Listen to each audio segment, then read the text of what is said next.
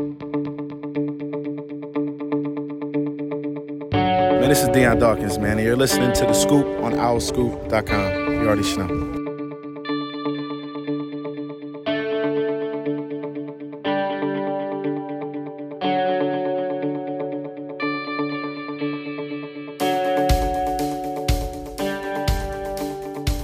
Hello, everybody. Welcome back to The Scoop, OwlScoop.com's podcast.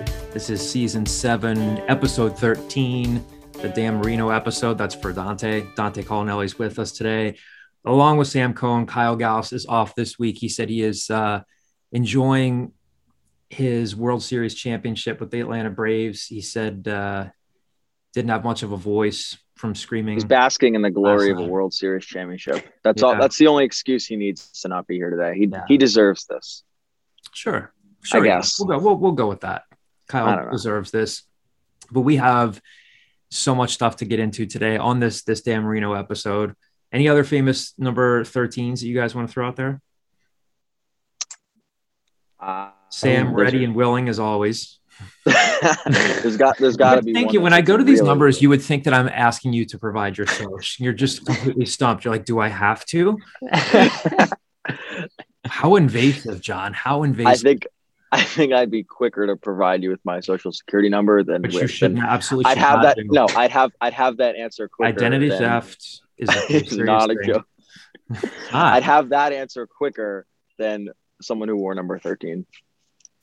Wow. I'm blanking besides Marino. Usually I have at least one, but I'm blanking here. John, do any others? Good. I actually can't. 13's like an uncommon number. Yeah, it's like I think. Yeah, it's an unlucky number. Yeah, it is. Yeah. It is an unlucky number. You know what we'd be hearing right now if Kyle was here? We'd be hearing. Can you hear just typing? His typing away. I mean, there are several. Who is the best? Who is the best? Oh, I realize this is a subjective one. Philadelphia 76ers. Who is the best Sixer of all time? Wilt Chamberlain. Wilt Chamberlain, number 13. Now, again, before anybody bites my head off, I realize that Julius Erving was very good. So was Allen Iverson. So was Charles Barkley. But Wilt's up there. So he did score 100 points. That was pretty impressive. He did. We think he scored 100 points. We have no proof. I think he scored. You weren't there in Hershey that night. Yeah, he scored 100 points. I was not there. I didn't see it for myself. Therefore, I would like a recount of how many points he scored. A recount. Oh God. Moving on. Other number. John, who else on that list? Before we get into, you've got. I mean, there's so many, and I'm not even. Give us one more. There are a couple. I'm thinking of. Here's a clue. Who in the NBA right now might be a little upset? Steve Nash. He coaches. I should have known that. Steve Nash coaches this player. James Harden. I'm thinking of. Yes, I was going to say who might be upset about the recent changes in how a game is called. I can't believe I didn't think of Steve Nash. That is the only NBA jersey that I own. Is a Steve Nash Suns jersey. What a wild jersey to own. Love it. Yeah. He's my favorite player of all time. I love Steve Nash. He was awesome. Yeah. Random fact about me. There you go. Fantastic. That is terrific. So, all right. So there are your 13s for the day. There's Wilt, there's Harden. Did Odell Beckham get cut today, or is he about to get cut by the Browns?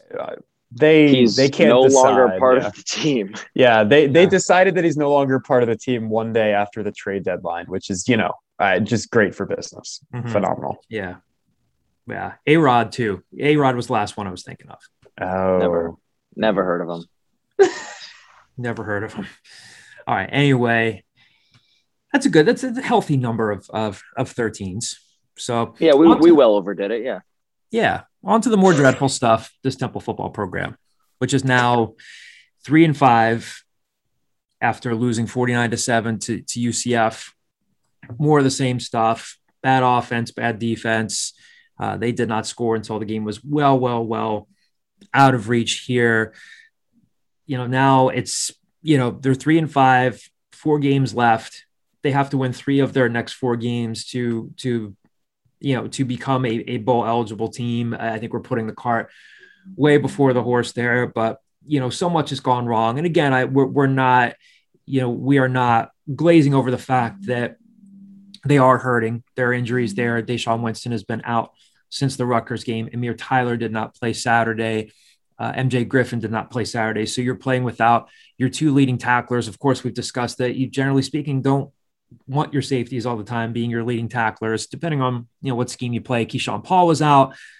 So they're a banged up team. They're trying different combinations in the offensive line, but nothing's working. The quarterback seemed a little frustrated on Saturday. We'll get to that. But we know that things are definitely not headed in the right direction. The fans are upset, and I'm sure the players and coaches are upset too. Broad question here, guys. Again, I'm stating the obvious or asking the obvious. What stands out to you when you look at that 42-point loss on Saturday? Sam, you want to go first? Nobody wants to really talk about it. Where should we start? Well, here's what I'll say. Actually, I kind of like going through that game, probably a quarter and a half into that game. It was a very uneventful, felt kind of slow, the kind of game where I was like, I have no idea what I'm going to write about this game. UCF jumped out early, but not to any crazy lead. It wasn't really until the second half that the floodgates opened.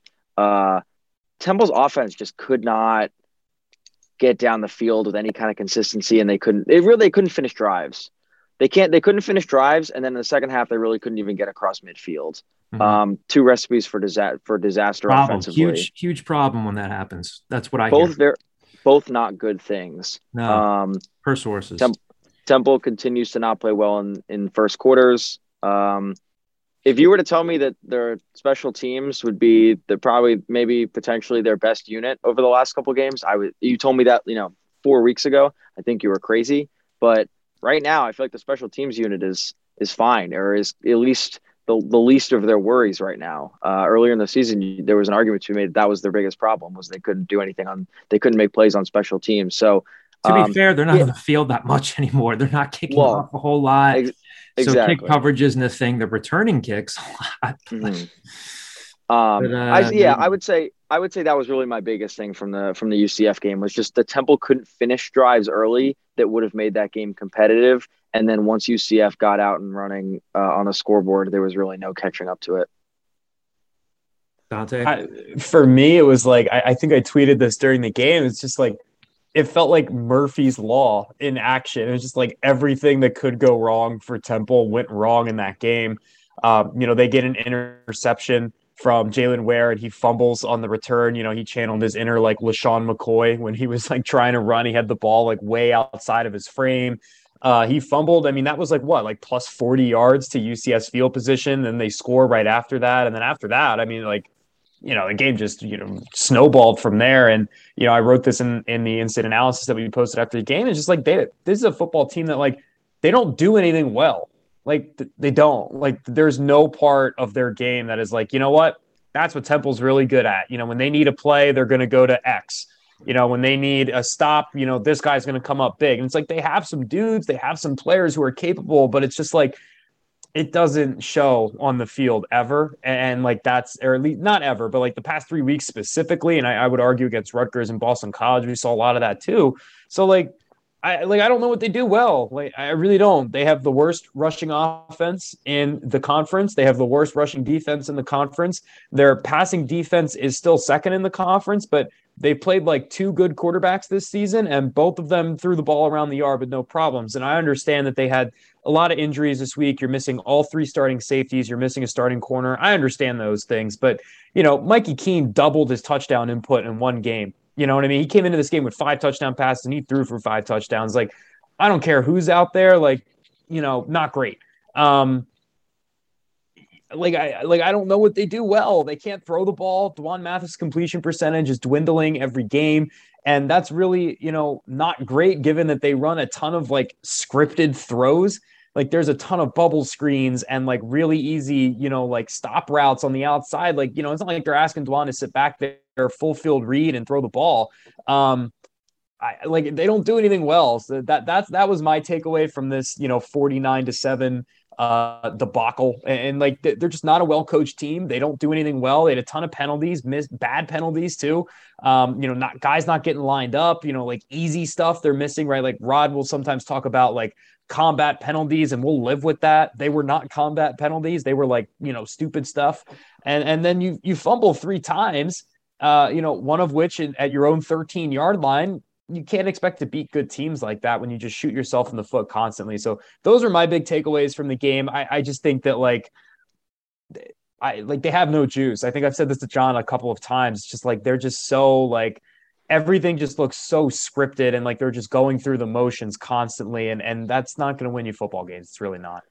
Yeah. One more thing I wanted to add on Dante's point. Dante and I talked about this briefly at halftime of the game. I think it was halftime of the game. It was that there were 2 points in the first half that Temple went for it on 4th down. Both of them were perfectly fine. Go for it on 4th down calls. Converted neither of them. Neither really had a chance. So their inability to convert on 4th down, their inability to, when they're getting the ball down the field and then they go for it and then they can't convert, those are drives that maybe that's a ball game if they're able to finish off those drives. So you just inability to execute. And then when things start to get out of hand, I think it was Anthony Russo said like 2 years ago, maybe 2019. I think he said when things get bad, they just get worse. And that's kind of where Temple football's at right now. You know who just hopped in on Zoom here? We spoke too soon. We said we were going to be without him this week. Matt Rule. Braves, that'll be great. Matt Rule's not with us on the scoop this week, but Vladimir Putin. Oh God, no. Oh my goodness. Imagine. What would be the craziest scoop guest you could ever even think of? Vladimir Putin would certainly be up there. But instead, we have Kyle Gauss, Atlanta Braves superfan. Kyle, congratulations to you and yours. And, thank you. Just drinking in this wing. You said that your voice was going to be shot. It sounds fine to me. I got cough drops. I juiced for this. I got cough drops going on. In reality, I had a 4:00 presentation I had to give, but your boy crushed it, killed it in 17 minutes, and now here I am. Let's go. Built different. Well, I mean, we were just talking about, again, how poorly Temple played, how poorly they are playing. Dante kind of just went through the laundry list of stuff, the slow starts. They're getting outscored 67-7 in the first quarter. Is that still relevant though? Because I mean, it's back-to-back games when they weren't outscored in the first quarter, right? Wasn't it 0-0 USF right. And then still, yeah. But yeah, slow. They haven't scored a point in the first quarter in quite a bit. But. Yeah. Well, none of Kyle's here again. We'll delve into this, and again, wanted to try to bring some more context to this. So after the game on Saturday, Rod Carey speaks. And then D'Wan Mathis was one of the players who spoke. So, he was asked, I think it was Javon Edmonds from our staff who had asked him, like, what you're seeing, can you check out of stuff? And he said, and his quote here is, yeah, but I don't have the luxury of checking. There are only certain plays where we got checks and certain plays we don't, which again, and I wrote this in my story for context, that's not uncommon. So again, unless you're Peyton Manning playing at Tennessee back in the day, very few quarterbacks, if any, have carte blanche to just check out of whatever they want to check out of. And then I asked him, I followed up, I said, what's your relationship like in terms of being able to go to Rod Carey and Mike Yuremevich to tell them about what you're seeing pre-snap and if you can make changes? And he said, he started and he said, I mean, sometimes, but I don't really have that luxury.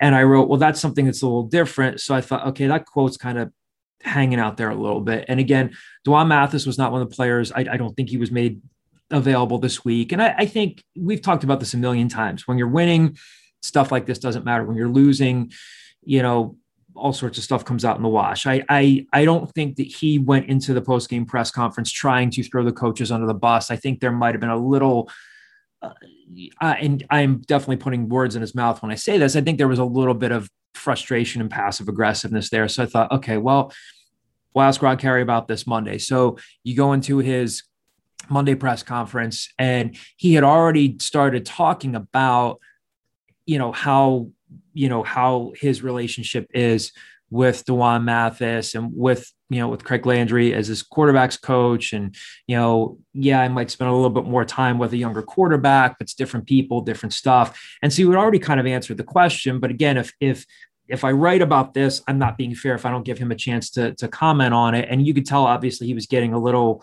annoyed by the line of questioning. Again, human nature, fair enough. So when I asked him about, if he could just provide some context on this is what Rod Carey said.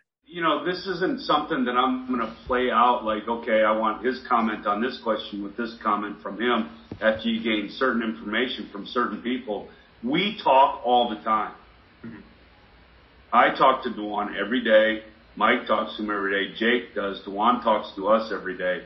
We are in communication. So, as far as what you guys are, I don't know, asking as far as, well, can he check out? Can he check out? Listen, every offense has situations where you cannot check out and where you can.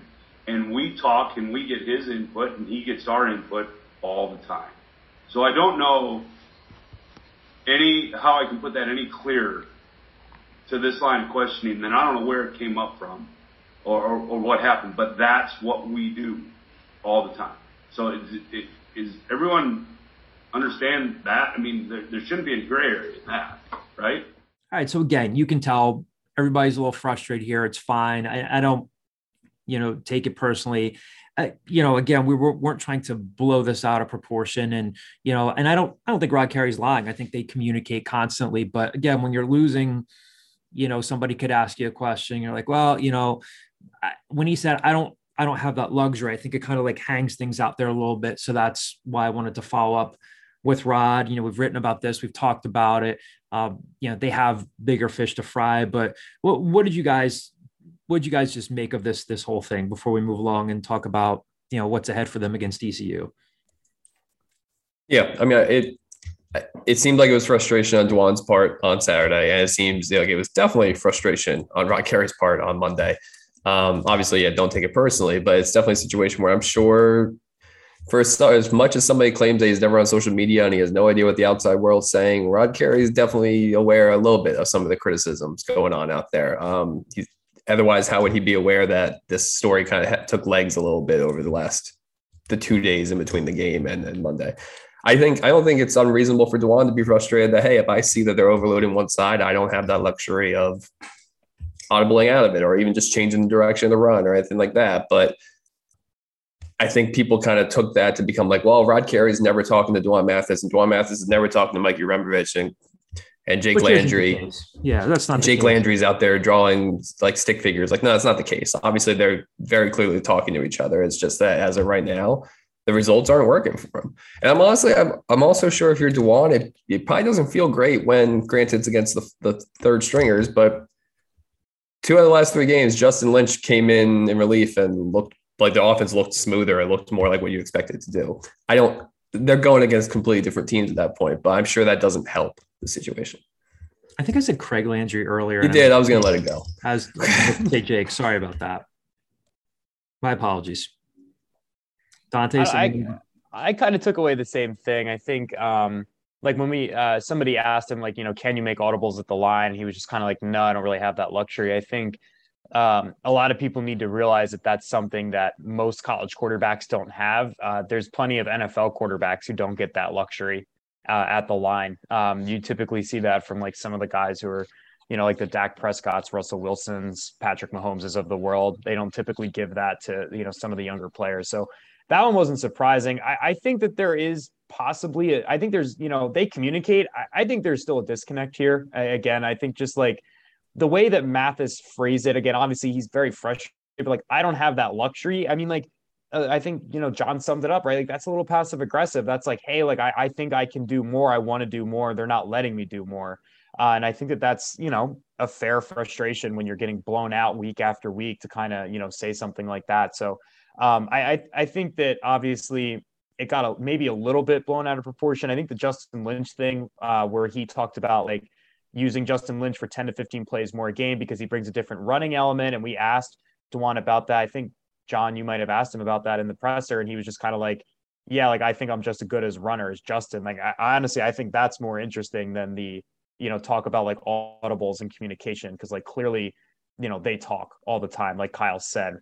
So I think that's honestly more interesting and worth talking about than the audible stuff, because I think that's par for the course. Yeah, I think Javon might have asked him about that, and then his response, no, or maybe Sam, you did, right? Maybe Sam, you asked him. Did you ask him about it? You said, yeah. To be clear, your head coach said there's no quarterback controversy here, but how do you feel about this? Like him maybe potentially getting 10 or 15 plays, and yeah, and his quote was, "If I'm being honest, I can run the ball just as well as Justin. So I really don't know, honestly, whatever he's doing, whether he's doing that to take hits off of me," which is what Rod Carey said on Monday. So again, part of this was the head coach speaks, then the players speak, head coach speaks again on Monday. And so Rod Carey did say, yes, we are doing it to take some hits off of him, which makes sense.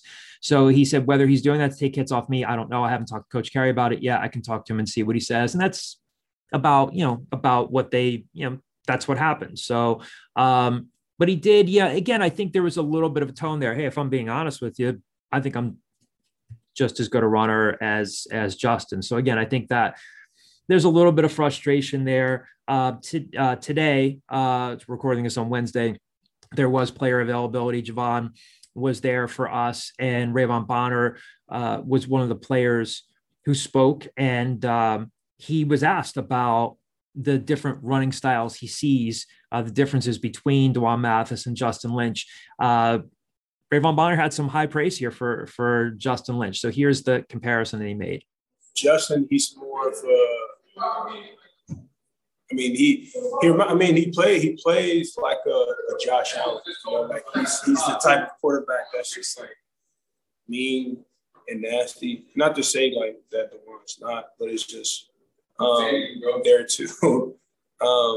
They're two completely different type of guys. But I'm not gonna sit here and say like, I would like one over the other. It's not that sort of thing. But they both bring something different to the table. So again, he said he's got a running style that's similar to Josh Allen's. He's mean, he's nasty. Not to say that D'Wan's not, but so at the end of the day, the staff and this team, they're just trying different things, trying to get themselves out of this rut, and nothing's working. Again, they're 3-5, 4 games left to go. They have to win 3 out of these last 4 games just to be bowl eligible, to be 6-6. Not that you can be bowl eligible and still not go to a bowl game. So actually looking like it might be the other way this year. It's looking like there might not be enough bowl eligible teams, and then a 5-7 team would do it. Yeah. So I'm not painting the picture that Temple's going to get in there at 5-7, but it's possible. Right. And again, we've talked about, how you get there is just as important. We'll throw things over to Dante here, who again handles the preview for us every week. So they're playing a 4-4 ECU team on the road. But again, there are no such things for Temple anymore as a gimme game, a get right game. They're just simply not playing well enough by any stretch of the imagination for us to be using those terms. But here's a team with a quarterback in Holton Ahlers who's been there for 25 years. It seems. I know that's a common joke when there are certain players. Who his dad is? I don't know who his dad is. His dad's the PA announcer for East. Oh, that's right. That's right. I did know that. I forgot about that. Yes. So he's the Perry Ellis of ECU football. Does Perry have a 4-star quarterback son? No, but just people used to make that joke about him being a kid. Oh, yeah. And I always think when people think that, I always think Robbie Hummel, he was at Purdue forever. Yes. But again, this is a 4-4 ECU team. Dante, we were talking before we recorded. You think they're better than their record would indicate? Again, they're favored in this game. Not that I thought Temple would be favored in this game, but what can you tell us about the East Carolina Pirates? Yeah, they're way better than I expected them to be. They don't look like great on paper, right? They look like a very average team on paper. You look at where they rank in things like points per game and yards per game, and their record obviously is incredibly average. But individually, especially on offense, they're good. They have several future NFL players on that offense. Both of their freshman running backs are wildly impressive. The one, they kind of have one guy who's a speed back. He's very shifty in the open field. Then they have someone who's more of a power back type guy. That worries me, obviously, given the way that Temple's run defense has played this year. Keaton Mitchell is the freshman. I was blanking on his name. He's got 756 yards this year. He went for over 200 yards against Tulane and a couple touchdowns in that game. Like, he's legit. He's really good. A couple receivers who I think are going to be fringe NFL guys are like CJ Johnson, Tyler Snead. I think they have some pretty good ability. And like, we can joke about Holton Ahlers being there forever. He's having the best season of his career this year. Yeah, he's, I think that he's taken a bit of a jump. Now, is he like really good or anything? No, but I think he's better than he's been. And I think this ECU team can give Temple some trouble, especially on offense. I don't think their defense has quite the same amount of juice, but offensively, I think ECU is way, way better than I was expecting. I was watching some of their games back. Like, they're pretty good. They can attack at all three levels of the field. They're well balanced. Ahlers can run the ball too. He's not just a thrower. He can scramble and make plays out of structure. They're going to be tough. I really think that this is a harder game than people think it's going to be, because ECU has been a bit of a AAC punching bag for a couple of years, but I think they're solid. I really do. I think they could be a bowl team, honestly, in the conference. That was a 16-point dog in this game. People think this is going to be a gimme game. They're a 2-touchdown favorite. ECU. Oh, no, I'm just saying there's no such thing for them. No, I agree. I think people just have like this perception of ECU as like a team that isn't good because they have struggled the past couple of years, which I get, but like they're good. Like, I think this is a solid football team. So yeah, they set their program back when they fired Ruffin McNeil because they thought they could get Lincoln Riley to come back. And then Lincoln Riley said, "You just fired my mentor. I'm not coming. Like, why would I come back to East Carolina? Plus, I'm going to Oklahoma." Mike Houston's a hell of a coach. Like, this team is benefited a lot from the COVID year. The two freshman running backs you just mentioned are like super freshmen. They played a lot last year. They're still technically freshmen. They know how to play. I don't particularly think this one's going to be close, to be honest. I think this is a game that is probably going to get out of hand. Temple, historically, I don't think plays super well to there. It's an interesting stadium. It can get humid. I think it's supposed to rain on Saturday, so that will take rid of the humidity. But good fan base, good student base. Going up against former Temple star Aaron Jarman, who plays for East Carolina now. I'm not feeling great about this one if you're a Temple fan. Well, that'll let us segue, as Kyle has so beautifully done for us, into predictions. What it give us? He just did a little shimmy with his shoulders there. Kyle, I also like what you're doing with your hair. It looks a little different. Looks good. Thanks. It's probably hat hair, but we got a little coif going. Yeah, I got some. Yeah, looks solid. Looks solid. It's like a little biff in the front or something. Who do I got to impress? Your wife, your son. That's what she said. I want to impress my son. I want to look good for my son. Jordan's out here. I wiped the kid's ass. Okay, he shouldn't have to. I shouldn't have to impress him. He's still wearing diapers. You don't know what he's thinking. Jordan should be coming home soon. Actually, he had daycare, and then his grandparents should be dropping him off soon. So does Jordan have nice hair?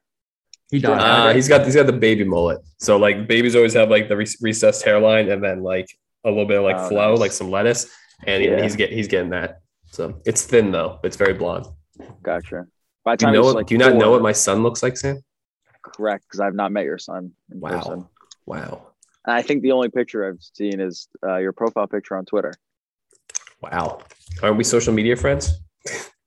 Anyway, I am not feeling great about the this. Scoop barbecue. Yeah, right. I am not feeling great about this. I completely agree with what Dante said. I think ECU's defense is whatever, but their offense scares me a bit. To be honest, it's less about the X's and O's and the Jimmys and Joes for me in this situation. It's kind of just like a feeling. Like, it feels like this thing's going down the toilet. So until I see that Temple has bounced back and is willing to put 3 straight terrible losses behind them and kind of rally and try to make a thing, I'm not going to believe it until I see it. I think there are some valid excuses. I think Temple is pretty banged up, especially in its safety position. Like, you were rolling out a walk-on from Robert Morris and a true freshman at safety for at times against USF. I don't think it's an excuse. I think that UCF. I think that especially against USF, you are the more talented team. You should have won that game, and instead you crumbled. I think the same thing happens on Saturday. I think ECU wins this game 41-17. Dante? I got ECU as well. I'm going to take 30-13. I don't think they quite get 42, but I think it's a 2-score win at least. I had 31-13 in my mind. Very close. Go ahead, Sam. I'm going to take 35 to – I was thinking 7 originally, but I'll give Temple 10. 35-10, ECU wins. 2 of the last 3 games, Temple has needed a garbage time score. Cincinnati they needed a 56-yard field goal, and then against UCF, a garbage time score to prevent being shut out for the first time since 2006. That's happened twice in 3 games that they've almost gotten shut. And even USF, their things are crumbling. Mm-hmm. 2006 was like awful football. They were the last years of them being independent. They were like getting smacked by Bowling Green 70-0. And this year's football team is flirting with that. Yeah, it just has that feel. Like I felt on Saturday like I was covering a game at Franklin Field in the days when they were, slogging their way through the Big East. And it's just obviously not very good right now. And I just don't know how these guys get things turned around. Like you said, it's I mean, more than a feeling.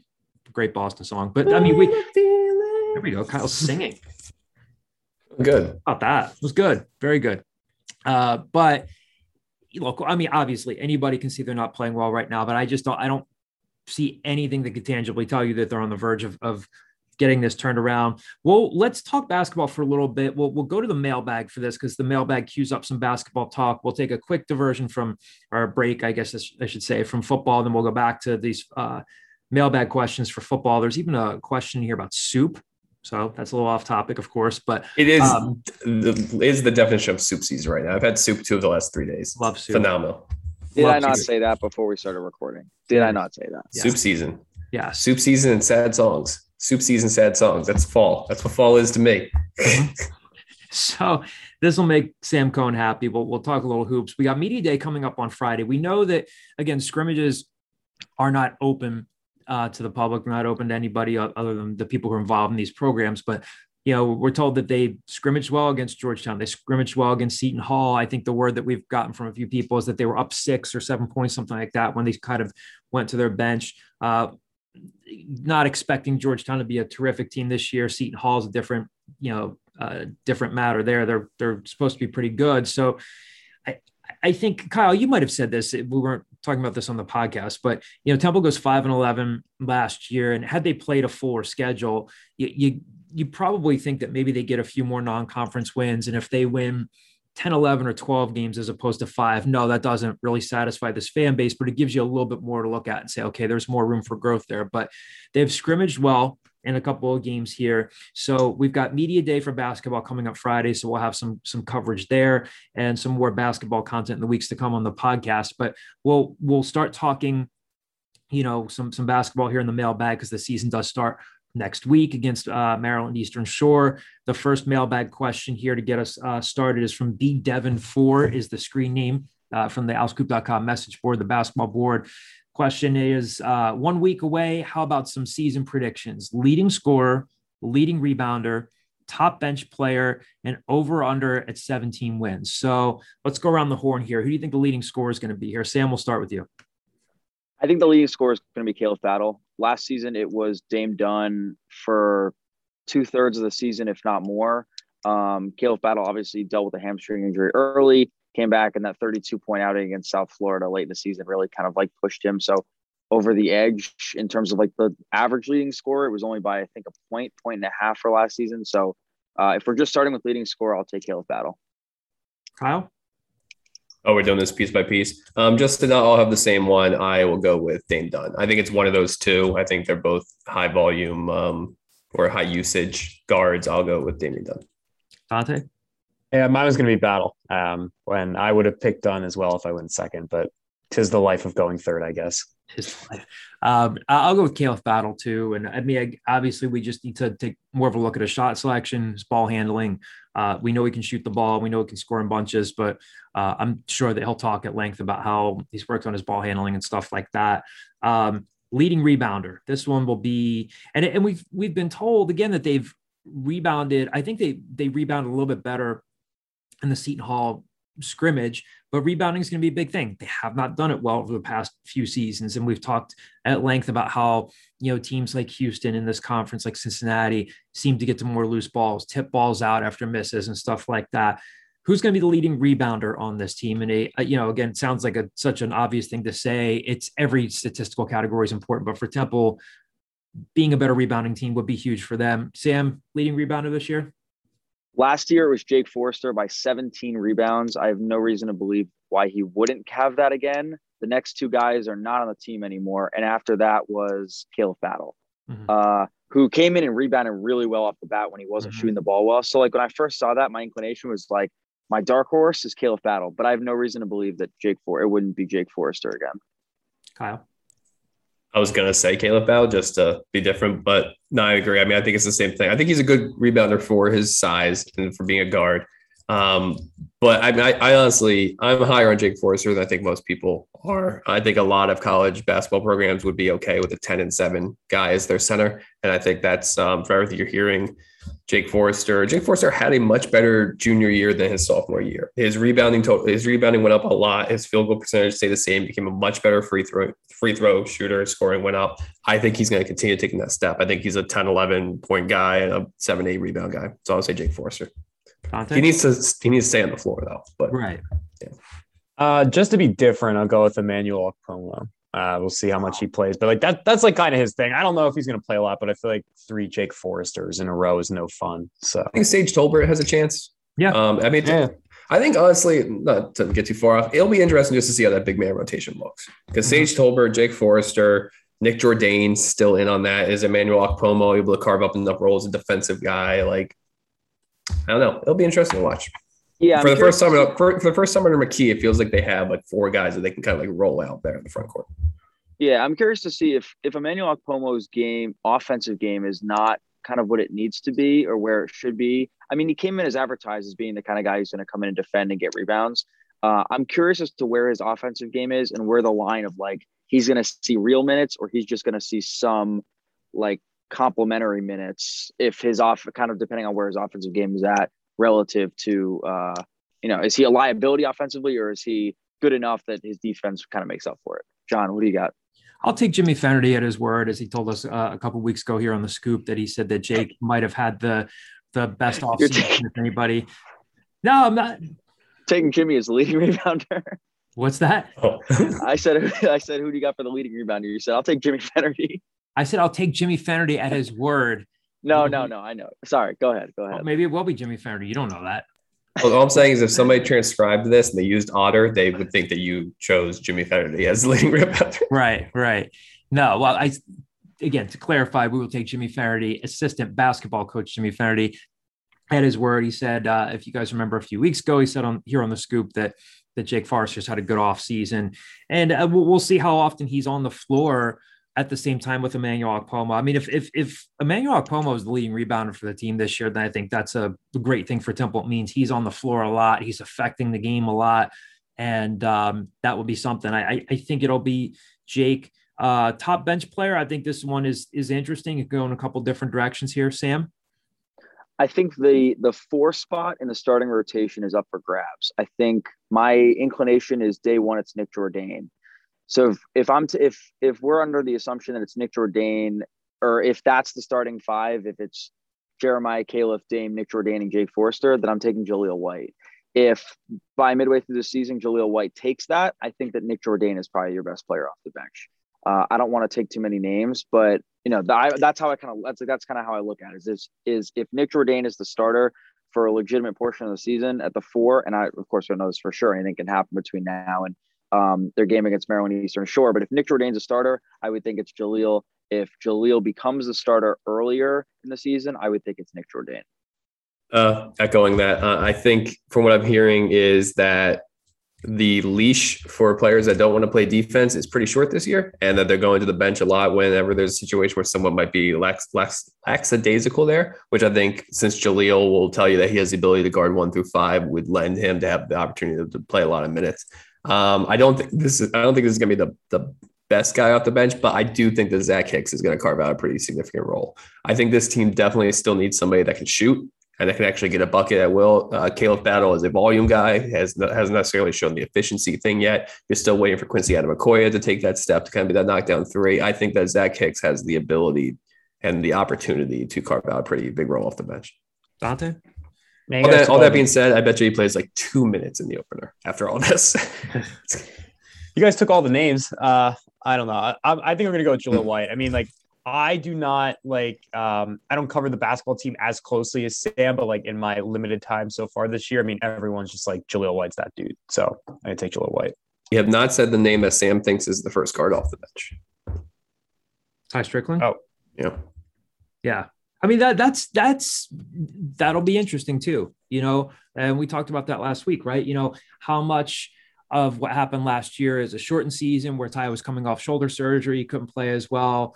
Again, I mean, that'll make things really interesting. If Ty Strickland is playing really well, do you redshirt Hysier Miller? I don't know. We'll find out. We'll find out more.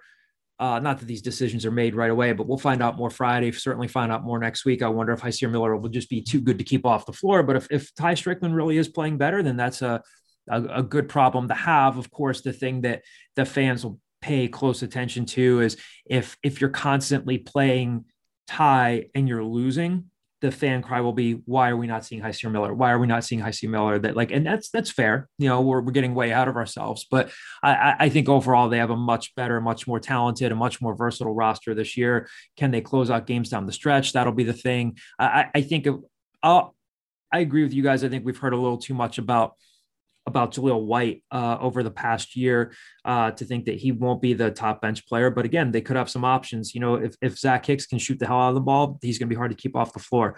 I think this is an interesting over-under total here. I mean, it probably makes sense. Over-under at 17 wins. You taking the over or the under on this, Sam? I think it's a fantastic number.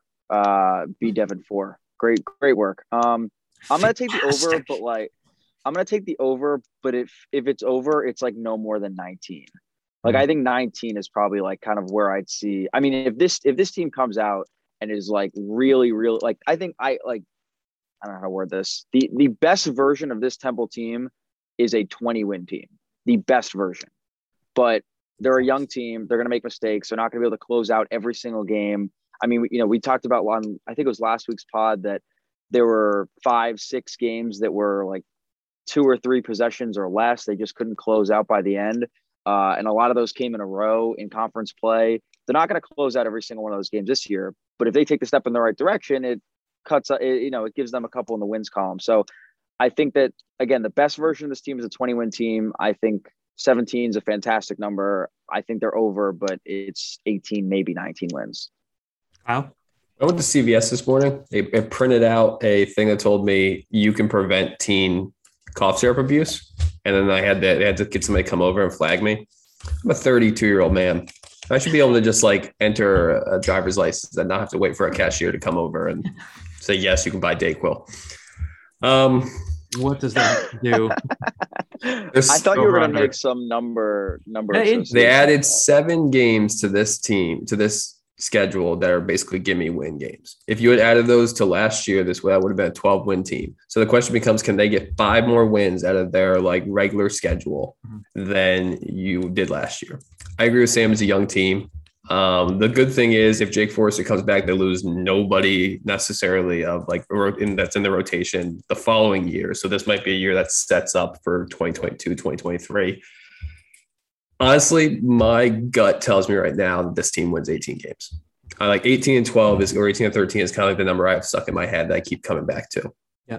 I think the conference outside of Houston and Memphis is a little bit lower than it was. I think UCF this year is not nearly as good on paper. So I think there's going to be an opportunity for Temple to be in that 5, 6, 7 range of the American, which historically is an 18, 19, 20-win team. So I will say 18 and 13, I will take the over. Dante, 18 years old is how old you have to be to buy cough syrup. 18 wins is how many I'm predicting. Brought it all together. Dante, how do you top that? Oh, I don't think I can top that. What the heck? Go 25 wins here. Go big. I know, right? But the CVS on Temple's campus is they've locked everything up. Well, I read that article in the Temple News that people are just running buck wild in there and stealing things. Yeah.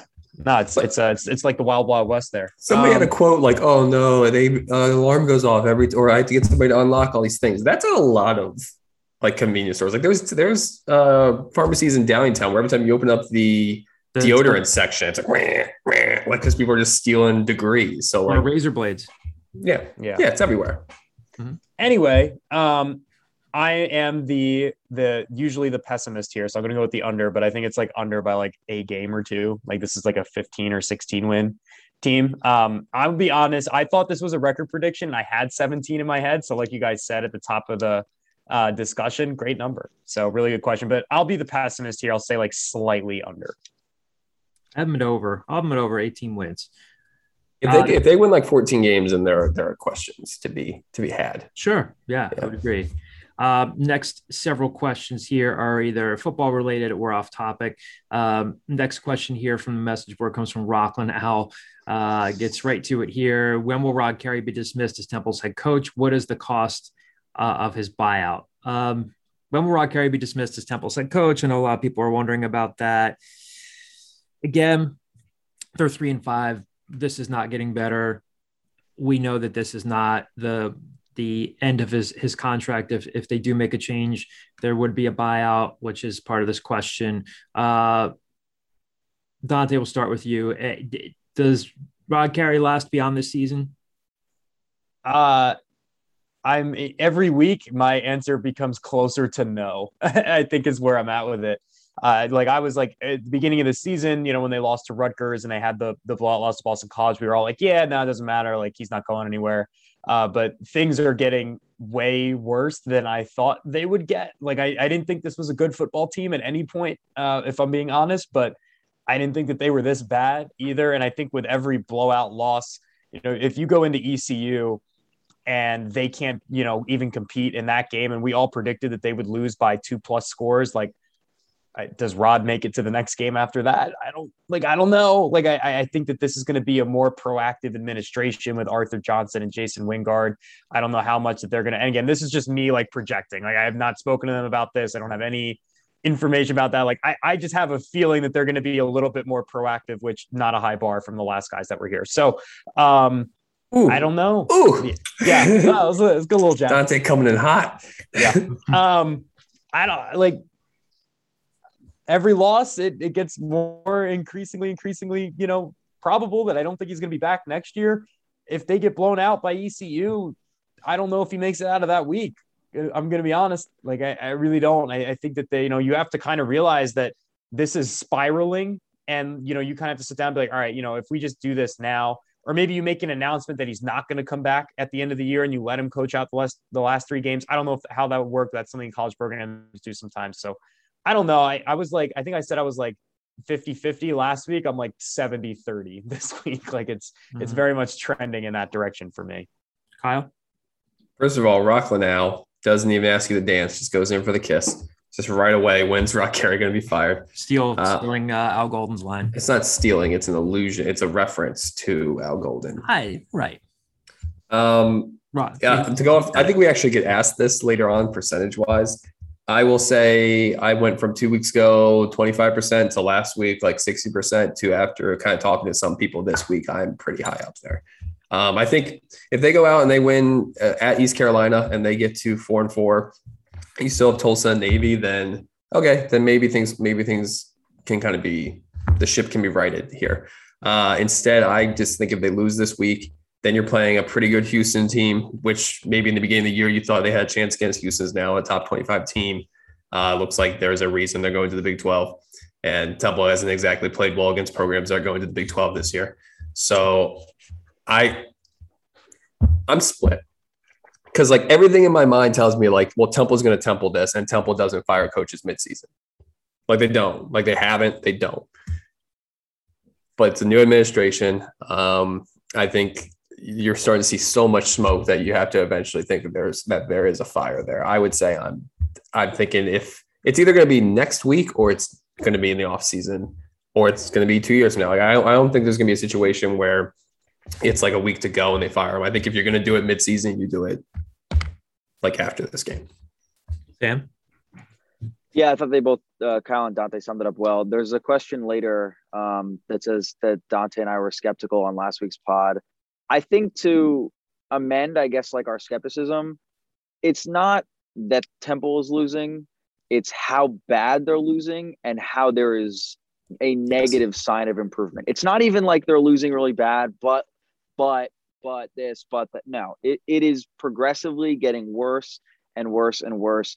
And to go back to the outset of the show, talking about DeJuan Mathis, not to say that there like anything is going on or whatever, or uncovering skeletons, because I don't think that's true, but just to kind of have, if that is a little bit of passive aggressiveness or like Rod Carey's frustration on Monday, I think just the fact that things are getting so progressively worse and there's just no sign of any kind of light at the end of the tunnel of things getting better, that I would agree with what Kyle and Dante said, that maybe it happens in a week or two, maybe it's the end of the season. But I don't think I'm crazy to say it's a matter of when, not if. That's what it feels like at this point, at least. Yeah, I don't know that I can add much else other than what you guys have said. Just like Dante said, I haven't, I don't think anybody here's talked to Jason Wingard or Arthur Johnson about their thought process here. But again, if we're talking old leadership here, if there wasn't a change in leadership, I think Rod Carey's job is safe because there's a new president, because there is a new athletic director. I do not think his job is safe. And I think you would have to see some tangible progress, a tangible shift in the opposite direction where they go down to East Carolina, they run the ball well. You see signs of life from that offensive line. I was talking to Adam Delmichael about this with the other podcast we do. And I do think that the team is still playing hard, but I think Kyle's pointed this out. I think you guys have pointed out as well. When things start to go poorly, it's a harsh assessment to make. It's an easy thing for fans to say, but like, it just starts coming undone. They look like they quit. And so I think with new administration at Temple, I would be surprised if Rod Carey, if things keep going in this direction, I'd be surprised if he's here next season. The follow-up question here is, what is the cost of his buyout? We've heard, I don't know. It's a percentage of his remaining salary. I've heard 60, 70%, something in that realm. I have not seen his contract. We have not seen his contract, but there is a buyout involved. But again, this will come down to a higher leadership thing. Will Temple do a cost benefit analysis here to say, yes, there's a buyout involved? We don't have intimate knowledge of Temple's line item budget and athletics overall, but is it going to be worth it more to bite the bullet on a buyout now for long-term gain in terms of hiring a new coach? We'll see. But again, we get it. It's on fans' minds. They're not playing well. More on that later. Shifting gears here for just a second. JHG722 asks us, what is your favorite soup? Who wants to take this first? I have mine. Mine's an easy one. Kyle looks like he's passionate about talking about soup. Is chili a soup? You know what, Kyle? I don't think so. Wait, time out. Kyle, I was going to ask the same question, but I didn't want to look like an idiot, so I just Googled it because I didn't want to. Well, let's break down what constitutes a soup. There's a broth. It is considered a stew because it does not have broth or stock. Wait. Oh, because it's not actual broth. You kind of create a broth though. Well, that's what I thought. I was going to try to go for the obscure chili answer. I'm glad we were on the same page here. I would have gone with like a chili, with like a spicy like turkey chili. But since we're apparently eliminating chili, I'm going to go with Kyle. Don't let me put you in a box here. I've had some good soups lately. So I'm having some good soups lately. I like to spice up my soups. So I've been putting like jalapenos in my soups. I enjoy like the spice aspect of it, but I think I'm still going to go with like an Italian wedding soup. I like the meatballs in it and things like that. John kind of bastardizes them a little bit by putting way too much like Parmesan cheese in it. I don't put cheese in my Italian wedding soup, but I will say Italian wedding soup. I will say chili, but then since we're getting pushback, I will say Italian wedding soup. That is true. I do put cheese, grated Parmesan cheese on my Italian wedding soup. I love Italian wedding soup. My mom's mom made incredible Italian wedding soup. I love it. My favorite soup is the chicken pastina soup from Johnny's at 12th and Wolf. It was near the old place at 11. That place caught on fire. I called you while I was on fire and you ignored button me. I was like, there's a fire like half a block from your house, but cool, man. Like, let's ignore. I think you were on like a date or something. I was like calling you for like a legitimate. I was on a date. But you're right. No, I love Johnny's. It's a great. I don't want to call them undiscovered gem because I'm sure a lot of people in South Philly know about it. But their chicken pastina soup is perfect. I love it. But I do like Italian wedding soup. I will say this one more soup. I had a good vegan mushroom soup at Kettle in Havertown. It was very good. So it was dairy free, good stuff, but nothing compares to Johnny's chicken pastina soup. I don't think most soups are vegan as long as they don't have a meat. It's like, what else are you putting into it? Like most soups don't have dairy. Well, no, I mean, you could have a cream of potato, cream of mushroom, like seafood bisque soup. It's fair. Oh my God, is bisque? I didn't even consider like lobster bisque. Yeah, that's a soup. Oh, fuck me. I'm gonna go lobster bisque. I'm going lobster bisque. Lobster bisque is phenomenal. Lobster bisque. Sam, Dante? So Kyle had mentioned earlier I think he said it while we were recording, that soup is a fall thing. Soup is very much a fall food. So I have a fall answer and a non-fall answer. My non-fall answer is clam chowder in the summer, like down the Cape, is fantastic. Yeah, you have no choice. If you say anything other than a chowder, you're a fraud. It is spectacular. I thought you were gonna say like Boston was gonna revolt against some like we have a big like Southie listening conference. We'll go into Podbean. We'll look at the analytics. You don't know that. Maybe we do. I think there's still 2 states that we're waiting on to listen to them. One of them's like North Dakota. Nobody from North Dakota has ever listened to the Scoop.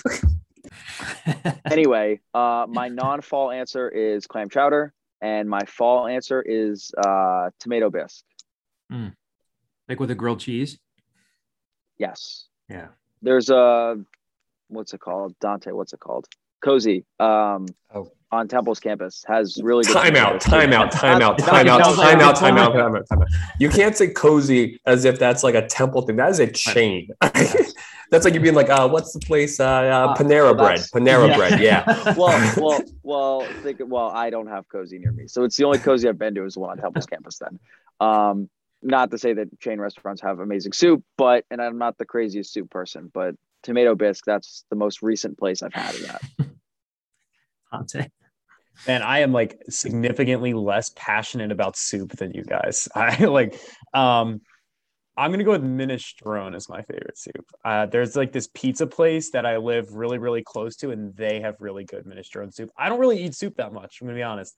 Like I've never sat down one day and been like, I want soup. Like if it like comes with a meal, really? I'll eat it.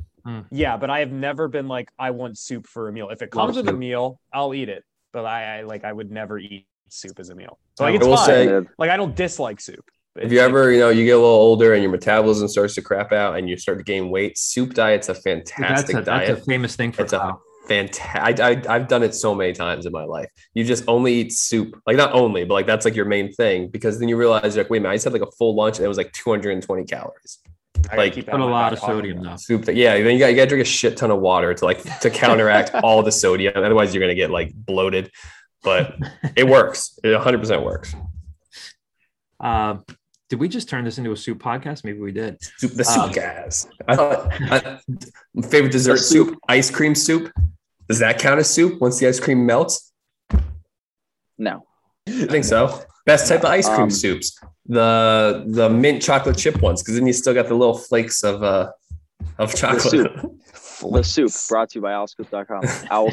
Owlscoop.com. Next question here. What was the joke I used to make where it wasn't Owl Scoop, it was Owl's Coop? It was like somebody's like, oh, sorry, I went to your website. I was trying to buy a coop for my owl. Gosh, sorry. It's like common mistake. What you want is Owl Coop. Classic mix up. SoCal Al from the message board asked this question: with the expansion on the horizon, what, if any, impact, I guess he's saying, will that have with recruiting, particularly football? Does the expansion make the AAC a more television attractive package? The answer to the second question, no. I think losing Houston, losing UCF, and losing, who else are they losing? Houston, UCF, and Cincinnati. No, I mean, ESPN could come back to them and say, hey, we want to negotiate down on this. Still more money again than you'd get by having to schedule your way into money as an independent or going to the Atlantic 10 for basketball. But no, I don't think it makes the American a more attractive conference for television. I mean, if UTSA and some of these other programs, if UAB, if they continue to project upward, maybe you could say, oh, well, hey, we have another team in Texas. We have, Birmingham's a solid market. Yeah, but no, I don't think off the top of my head here, no, I don't think it makes it a more attractive package for a TV. And then with how will that impact recruiting? I don't know. Not sure. Kyle? Sam's taking off for class. I was waving to Sam, but I can talk as well. My initial knee-jerk reaction was going to be not at all. Like, I never bought into the logic of like, oh, well, now that they're playing UAB, you can recruit Alabama. But now that I'm actually kind of thinking about it, they started recruiting North Carolina more once East Carolina joined the American. Yeah, so, like, I don't think it's all of a sudden you're going to see like, well, 7 of Temple's 25 kids are from Alabama this recruiting cycle. But I think there are opportunities for you to kind of hone in on somebody who might want to get away from college, but still wants to come home. So there's opportunities there. Mm-hmm. Texas, like, they already had that though. Like, there was already Houston, there was already SMU. You already had these things. Like, Alabama's an interesting one. Mm-hmm. Dante, what do you think? I don't really think it'll have that big of an impact, honestly, on recruiting. I mean, like, was Temple's selling point ever like, we play in a good conference? Like, I don't think that it was. Not saying that the American's bad. I personally think the American competes with some of the Power 5 conferences, but like, was that ever Temple's like pitch on the recruiting trail? Like, I don't know if it was. You know what I mean? So like, I'm not like, I really want to make it clear, I'm not bashing the American. Like, I think like good conference. I really do think that, but like, I don't think it's gonna make that big of a difference for recruiting. Honestly, I would agree with that. Their recruiting pitch is stay at home and try to get to the NFL. Like, right? Like, that's what it is. So like, doesn't matter who you're playing. Well, even when Al Golden was trying to resurrect the program, it was like, hey, we just became affiliate members of the MAC. Come play Ball State, Eastern Michigan, the directional Michigan schools. No, it was like, you keep Muncie, Indiana's name out your mouth. you Kyle lived in Muncie, Indiana. What is your favorite memory of being in Muncie, Indiana? Closing up the U-Haul to leave Muncie, Indiana. That was perfect. Perfect response. Well-timed, good rhythm to it. Yeah, I don't think Al Golden was ever out there saying, hey, if you come play with us in the MAC, you're going to be playing against Miami of Ohio, and they've got the next Ben Roethlisberger here. No, I'm sure they didn't crap all over their conference, but it was like, come to Temple. We're tough. We're physical. We're building something here. You've heard Gabe Infante talk about it. Whatever direction this program takes in the future, I still think they're going to try to remain committed to recruiting this 5 to 6 hour footprint in any direction. So no, I don't know that it really has a dramatic effect on recruiting either way. Just like we've been talking about in other areas, they have to get their own house in order, regardless of what conference they're in. Green Street Al, again, going back to the Rod Carey thing, Sam and Dante were both still skeptical on last week's pod about Carey losing his job, with the caveat if we got whacked / embarrassed against UCF. So here we are. What percentage does everyone now give of it happening? Kyle, your percentage was what again? I think I said high, but I'm at 87%. And I will say East Carolina will either push me up 5 or push me down 5, depending on the outcome. Dante, I could be anywhere from 82 to 92 in 3 days. Dante, you want to put a number on this? I think I said it earlier. I'm like 70-30. And I was like 30-70 the other way a couple of weeks ago. So like that's how bad it has gotten. I think 70-30 is where I'm at with it right now. But I agree with Kyle. Like, ECU is definitely going to like tip me one direction. Like, honestly, if they get like blown out by ECU, like Kyle's score prediction comes through, I'm going to be like 90-10. Like, it's going to be like a 20-point margin of error at that point.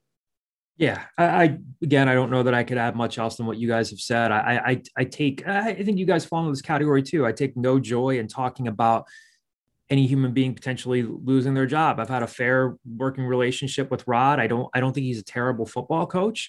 I think he's won a lot at Northern Illinois. I think that the staff that he's put together, these are intelligent football people, but maybe it just ends up that this wasn't a good fit. And we'll see. Now, again, if they go down to Greenville and they play really well against ECU and they get this turned around, would that be a surprise? Yes. But if they do, credit to them. I think it's an interesting case study to look at these kids. And look, I was talking to someone else who has knowledge of this, and they said, look, like these kids, they see the press conferences. They'll watch the press conferences. They know when the coach is upset. They know when the coach is happy. They'll watch the press conferences because it's their friends and they know about the outside noise. They have social media. They're scrolling through it on the bus after the games. They know what's at stake. They know what's going on. They try to block it out and they play for pride. And we'll see. They might just be too banged up. This thing just might be lost. But yeah, I'd have to see some sort of the way things are going, coupled with new leadership, leads me to think that there could be something that happens here. The next one comes from Mark Bells, the screen name here. Has the new athletic director used his first few days to, quote, listen and learn from the top 10 athletics donors? Mark, I have no idea. Arthur Johnson just got here.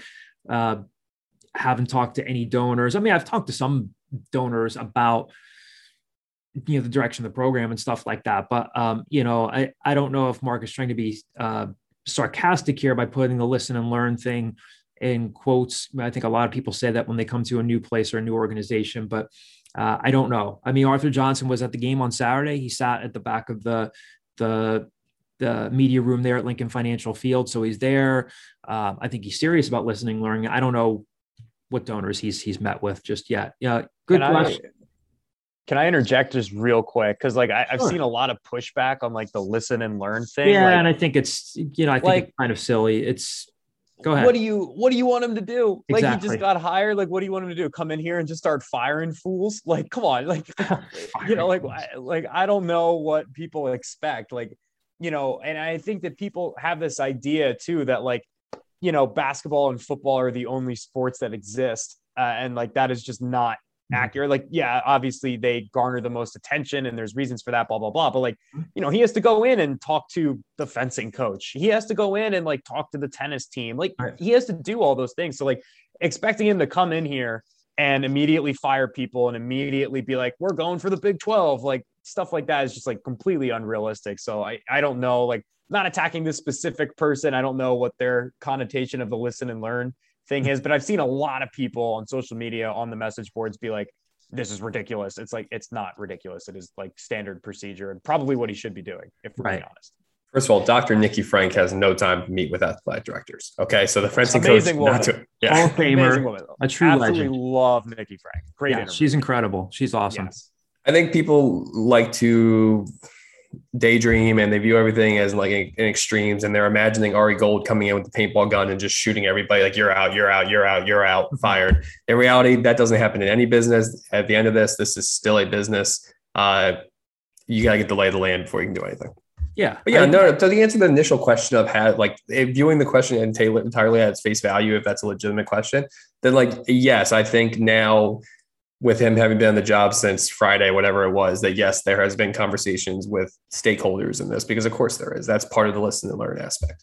Yeah, I would be mildly surprised that at some point that Arthur Johnson does not start engaging with donors. Again, I've talked to a couple of people who are familiar with his thinking. He's been studying this Temple job for a while. I think a lot of people who are in this business, once the job became available, again, we have to remember here that when Pat Kraft left, it was not like Fran Dunphy was hired in perpetuity. It was supposed to be a short-term thing. So a lot of people, if you're in this industry, okay, that job's going to come open at some point. Can I win there? What's the culture like? What's the leadership like? Can I do this? Can I do that? Arthur Johnson's been studying this job for a while. I would be shocked if he doesn't start meeting with some key stakeholders and donors at some point. I agree with you guys. I can't remember if we were talking about it off the pod or on the pod. The worst thing he could have done was come in here, put himself in a box and try to win a press conference. If you win a press conference, we know that really does not matter. Doesn't matter. Charlie Manuel didn't win press conferences and eventually won a World Series. Doug Peterson certainly wasn't winning press conferences, won a Super Bowl. Now he's gone. Brian Snicker never wins press conferences, got himself a ring. There you go. So, the worst thing he could have done is say on the first day, oh yeah, sure. We play in the American, but yeah, I'll have us in the Big 12 in 2 years. Now we'll get a stadium built in 3 years. Just you can't do that stuff. You can't. It's smart leadership and smart business to say, yes, I'm going to listen and learn. I agree with you, Dante. I got this vibe from certain factions of the fan base where they just saw it as a weakness on his part. And I get it. We're always talking about human nature. Human nature is at play here. Fans want you to accomplish things for them, to exercise their demons and their frustrations through questions and stuff like that. And I always tell people, we can ask these questions, always have to like the answers. But again, he's been on the job a couple of days. He was at the game this weekend, but listen and learn, I don't think it is such a bad thing. We'll close things out here with a 3-part question from the screen name 215 Temple Tough. Number one, what are the odds D'Wan Mathis sticks around after this year if Carey is still the coach? Since both aren't on the same page in regards to communication back and forth with Mathis, again, that's a bit of a leap there. We talked about that earlier in the pod. I think Rob provided some clarity there. Could D'Wan be frustrated? Sure. Anyway, I'll read this question again. Since both are not on the same page in regards to communication back and forth with Mathis saying one thing after the game and then Carey contradicting him during his weekly press conference. Look, D'Wan Mathis could, I think some people take this to an extreme and say he's not going to go anywhere because he already got the waiver. D'Wan Mathis could transfer. He would just have to say, you know what, I really think it's in my best interest to be somewhere else again, but he would have to sit a year or have a really compelling case or there's a coaching change. That's the other thing. What? Unless he goes to the FCS level. You can do what Real Mitchell did. You don't have to sit out. Sure. You go down to FCS. Yeah. But no, I don't think he's going to. Actually, I don't know. I'm not in the business of predicting where people are going at this point with the transfer portal. Yeah. I don't know. Dante, anything you want to weigh in on here? The way I try to look at it, and again, like I'm with Kyle, like it's just kind of become such a crapshoot at this point, like projecting where people go. But the way I try to look at it is like, I'm assuming D'Wan wants to play in the NFL. The best opportunity for him to get his reps is probably at Temple right now, regardless of who the head coach is. I know that this staff really likes Justin Lynch. If it's a new staff, you have to think that emotional attachment to Justin kind of deteriorates. We probably don't see Justin for 10 to 15 snaps a game. That's what I would think. Now, I mean, I think D'Wan's better than Justin. I really do. I think right now, I think he's a better quarterback. So I think it would be wise for him to stay at Temple. So I'm going to lean that way no matter who the coaching staff is. But would it surprise me if he transferred? No.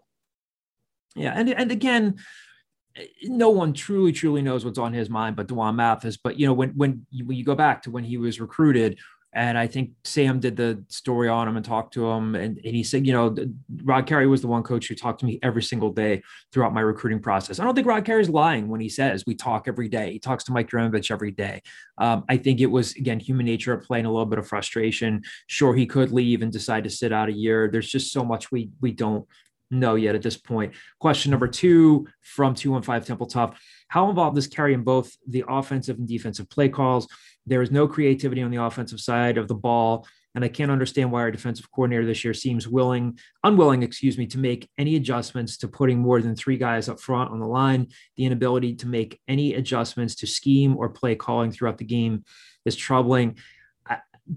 In terms of the offense, look, we're not on the headsets, but there have been several times where, there's a good play call, or we'll say, Rod, can you walk us through this play? And more often than not, he'll say, great play call from Mike Yuremevich.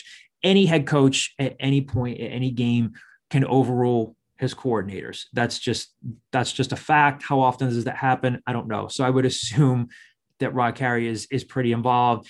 When it comes to defense, I think it's fair game. We've talked about that. 3-man fronts. Dante, you literally talked about this last week. You said, I get it. The 3-3-5, 3-man fronts, that's modern football. We get it.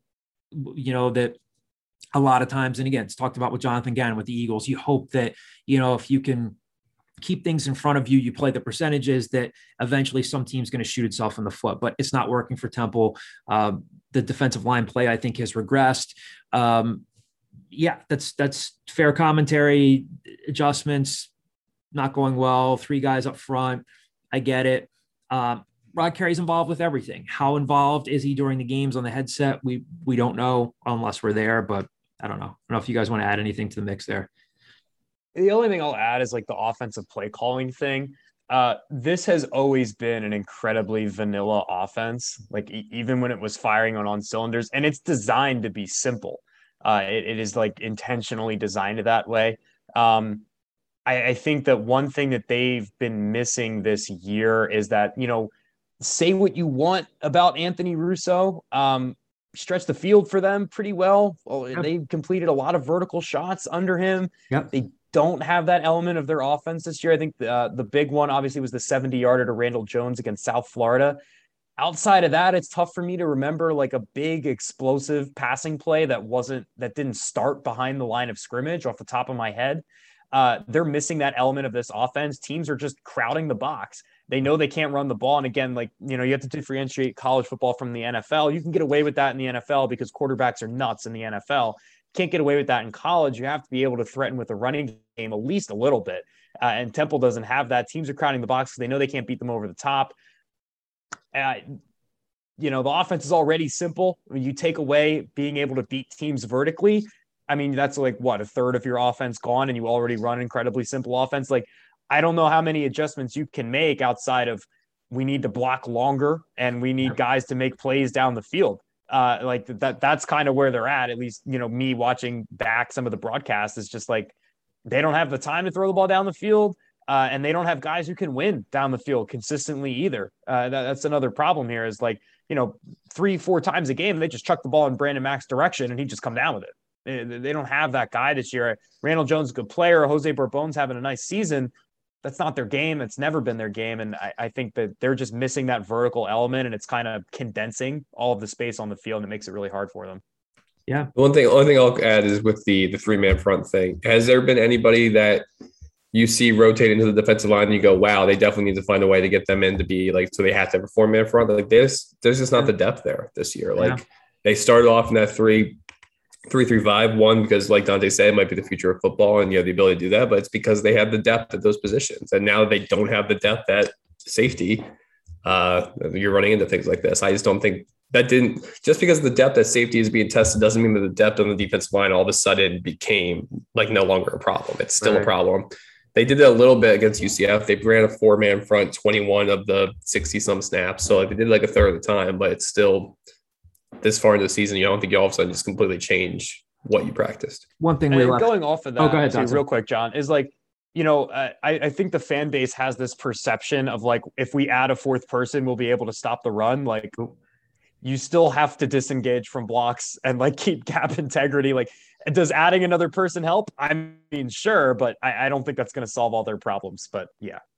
Yeah. One thing we didn't mention earlier, and I'm not saying he's really moved the needle regardless, but Will Rogers was not at the game. The Washington State transfer was not at Saturday's game. Rod was asked about it. He just said he's not here. Rod was asked about it on Monday and basically said he hasn't made a determination. So we don't know if Will Rogers is still with the program, what's going on there. But again, he really hasn't done much this year. Matty Walker was doing stuff earlier in the year. He had had that really nice sack against Boston College, a couple of interceptions, but we really just have not seen much of anything happening with that defensive front. Jaquavion Mahone, yes, he's young, but really hasn't moved the needle there. So that's definitely a fair point. Third and final question here from 215 Temple Tough. If Carey is still here at the end of the season, will he have the courage to revamp his staff and let go of the guys who have been with him since Northern Illinois, who clearly aren't pulling their own weight, or will he be happy to go down with the ship knowing he will still be getting paid? I mean, that's an interesting question and a scenario that people will contemplate. And again, we are assuming again, these are hypotheticals. We don't know what Jason Wingard is thinking. We don't know what Arthur Johnson is thinking.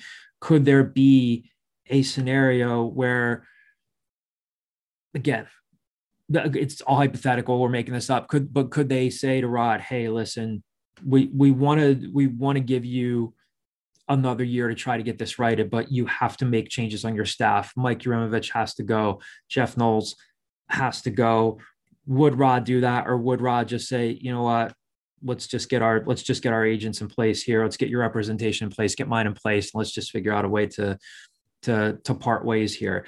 That could be something that happens. Again, we don't know the thinking of Temple's administration, but my educated guess would be that Rod might just say, hey, let's move along here. And again, I get it. I've never been in their situation. It's hard. A lot of people are loyal people inherently, and Rod has won a lot of football games with these guys, and it's not working out here right now. Could that be a bridge that they come to? Maybe. I don't think it's that likely, but I understand why fans are thinking about it. Again, total guess, I think that Rod would be inclined to say, let's just work on the buyout here. But I could be dead wrong if it even comes to that. What do you guys think? Or you get more Machiavellian with it. You do what Al Golden did. You get the coordinator that they want you to fire. You get him to be a finalist at another university, and you go, look, you can't make me fire this guy. He almost got a head coaching gig, and then you buy yourself another year. Al Golden, who's being mentioned, by the way, as a potential candidate at UConn. Al Golden should be mentioned in any job north of Virginia. Yep. Like UConn, he'd be a good fit. Rutgers, he would have been a good fit. Temple, he would be a good fit. UMass, he probably wouldn't be interested in. But if you're interested in UConn, I think you can take that. If it's true that he's interested in UConn, not just that UConn's interested in him, I think you can throw the notion of him not being interested in college sports right out the window. Because if he's interested in that job, he's getting the itch. Yeah. I also found it interesting that reports that he's also considered somebody that might end up becoming a defensive coordinator at the NFL level. Yeah. That'd be interesting. Al's always been a good defensive mind. Tested the best. Bengals are playing well. Their linebackers are playing well. Well, they were playing well. Well, yeah. they didn't play well this week. Right. When Mike White likes you, thinking more of the Ravens game. They were impressive there. But go ahead. Sorry. Yeah, I mean, I tend to agree. I think that if push came to shove, in a month from now, they're saying, look, you got to clean house, and you can only keep these 5 guys, and the other 5 guys you got to get rid of, and we start over. If you're Rod Carey, like, what are we doing here? Like, why are we going through the notion of doing that? Like, why would I want to completely revamp this and bring all this in? Especially somebody that, for all of his perceived faults, like Rod Carey is an incredibly loyal person. He's always like the promote from within person. I have this guy who's in an analyst role that I want to promote to my next on the field thing. Like, it's always like that. I can't see that being the type of person of him going to the coaches convention and be like, I'm looking for an offensive coordinator. Like, I just can't see it happening that way. So like, I think if it came to that, it would be, yeah, let's get our representation together. Let's figure this out. Yeah. Dante, any thoughts? I tend to agree with you guys. And I think like even just like separating this from Rod Carey specifically, like when was the last time that a head coach was forced to fire X coordinator, X position coach, and they brought a new guy in and it just all of a sudden fixed everything? Like when was the last time model like really worked? James Franklin with Joe Moorhead, right? Like sometimes it works. I'm not saying it's impossible, but I think it's a different animal, Yeah, like the overwhelming majority of the time, that model is not successful. So like, I think if I agree with you guys, if you're Rod Carey at that point, you might as well just, let's get together. Let's figure out a, buyout or whatever that looks like. Yep. And that's, who's to say that works? So like, odds are you do that, you bring that in, right? Like you see what happened with LSU. Once Joe Brady left, guess what? Nobody's good in that job. Like, I just kind of think that it would just be punting for a year. And I don't think Rod Carey would want to do that. And I for sure don't think Temple would want to do that. Yeah. Well, packed episode this week. Pleasant surprise that Kyle was able to join us with his hat head and his take on soups. When Sam tweeted, we're doing it in person, I was like, oh, crap. If they actually are doing it in person, I won't be able to hop on. But not tweeted, texted. Imagine he was just tweeting our group chats. Like we text something, he just responds via Twitter. Tweeting stuff that he thinks is a DM. But anyway, again, big thank you to all of you for listening. We will be back next week to dissect whatever the hell happens between Temple and ECU, answering your mailbag questions, talking more basketball as the season opener approaches. So thanks for listening again. We'll talk to you soon.